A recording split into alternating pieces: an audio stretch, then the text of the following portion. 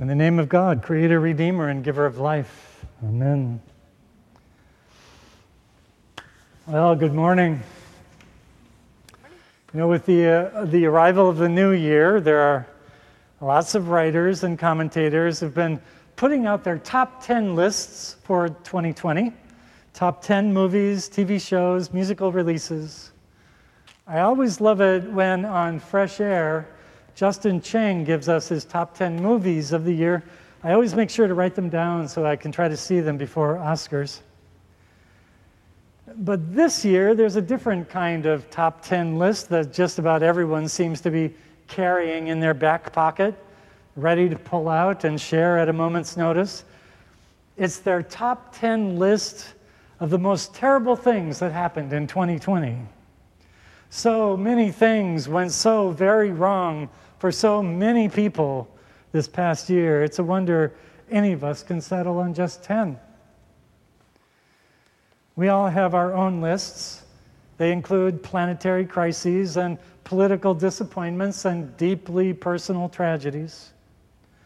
My own list of the top 10 most terrible things in 2020 includes the death of my father, the loss of in-person worship and classes, and the loss of several very dear members of our congregation, including just last week, Jack Hilliard and Anne Monroe.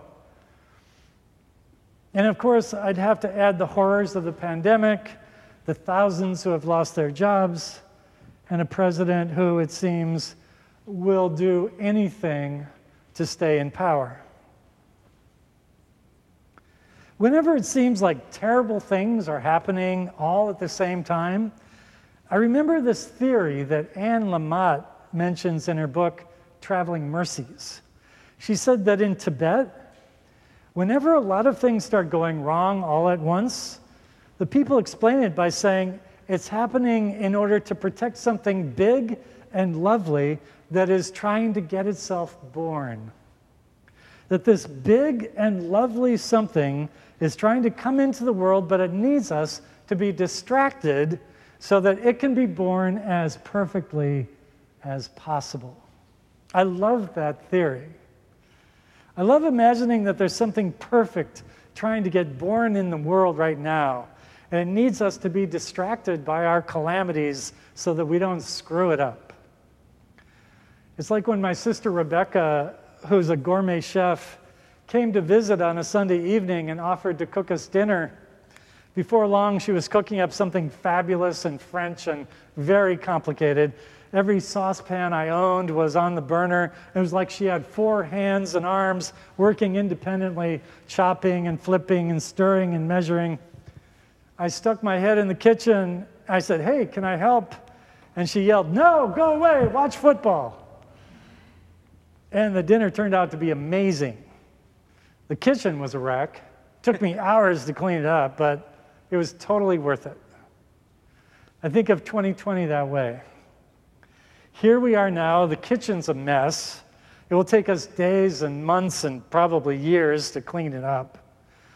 But I wonder if maybe someday we'll be able to look back on 2020 and say, well, maybe not that it was worth it, but maybe at least there was some kind of consolation prize, some kind of something wonderful that came from all of it. If those Tibetans are right, that must be one gorgeous, perfect thing getting born right about now. I think about that perfect being, Jesus, getting born in a stable, about those wise ones coming by for a visit after traveling through an extremely dangerous and troubled world. Kind of confirms Anne Lamott's theory, because back then there were lots of terrible things happening all at once. There was Herod the Great, just to pick one terrible thing. Some of us might have our complaints about, our politicians, but none of them compete with Herod, who murdered his own wife and 3 of his own sons because he thought they threatened his power. According to the story, when Herod heard that the king of the Jews was born in Bethlehem, he had every child under 2 in that region murdered So, I guess it could be worse. There's this Episcopal priest and writer that I know named Heidi Haverkamp, who wrote about all of this recently. I think these 2 paragraphs that she wrote are maybe 2 of the more perfect things that were born in 2020 while we were distracted by our various catastrophes. She writes, "The power of Herod is brutal, reactive, and paranoid. But the power of God is not like that. What if, in fact, God's power is just the opposite? What if the Son of God is, in fact, no match for a son of the gods, whether that's Caesar or Herod or Thor? Because the power of God is not like the power of superheroes or street fighters or avenging angels. Instead, according to the Gospels and the letters of Paul, the power of God is subversive, vulnerable, and life-giving. What if the power of God is not a takeover or a massacre, but seeking and finding, going home by another way, second chances, and the spreading of good news like seeds near and far?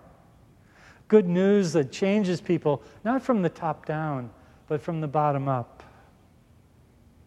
She goes on to write, "We are living through a time when many people seem to wish that the power of God would be more like the power of Herod.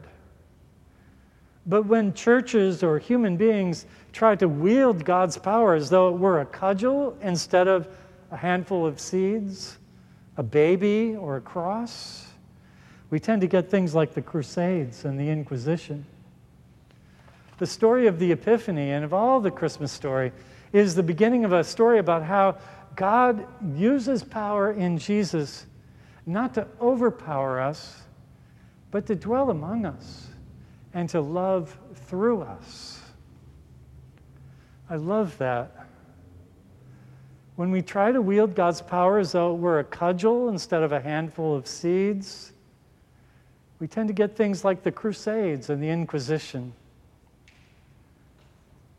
This is about how God uses power not to overpower us, but to dwell among us and love through us.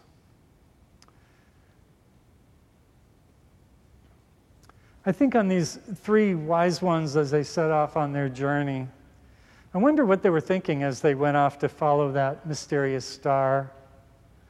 They must have known that it would be a journey conducted at night, because how else are you going to follow a star but at night? They must have known it would be dangerous, and they couldn't have known where that star would lead them or what exactly they would find at the end. They must have just known that this was their purpose, to go on this journey. And so they kept their eyes fixed on the star, and they just kept following it every day, one step in front of the other, moved by a barely rational trust that eventually they would be led to where they were meant to be. And of course, what they found in the end was something fragile and weak and brand new and perfect. Something shining against the darkness, something free of the trappings of ego or pride or wealth or status, something overlooked by the world and yet unspeakably precious. Well, these, of course, are the elements of every spiritual journey. The search for that perfect thing, fragile and new, shining against the darkness, precious and yet overlooked. That's what this story really is to me. The story about the journey we're all on. The story about our own perfect birth. In his letter to the Ephesians, Paul talks about this kind of awakening. He prays that God would give us a spirit of wisdom and revelation so that with the eyes of your heart enlightened, you may know what is the hope to which he has called you. With the eyes of your heart enlightened, you may know this hope. In the end, it seems every religious tradition carries this message to us like a message in a bottle, washed up from the infinite sea and coming to rest at our feet, which is this, that we can take heart. That no matter how difficult our lives become, there is something perfect being born right here at the heart of it all. That if we be wise, we best seek it out, that perfect something. We best have companions for the journey, and we best travel by night. That our search will be rewarded as we explore the neglected places, the refugee camps, the ravaged war zones of our own hearts. We'll know we're getting closer when we start to feel a little afraid. That's our star, sent to guide us. We see it shine brighter as things around us become darker. Look for it, these ancient stories tell us, look for it in the places where your teeth are set on edge. Look for it in the memories and the dreams that glow like the windows of a simple village at night. Look for it past the squalor and the pain. Look for that golden light. Duck your head as you enter the stable. Take in the warm fragrance of the animals and the peace of a young mother finally at rest. There you will find what you've been searching for, fresh and alive, breathing your breath. There in that manger, that perfect child at rest, shining and new, is reaching for you. God's child, your child, both forever. There at last, lay down your gifts.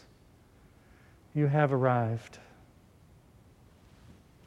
Amen.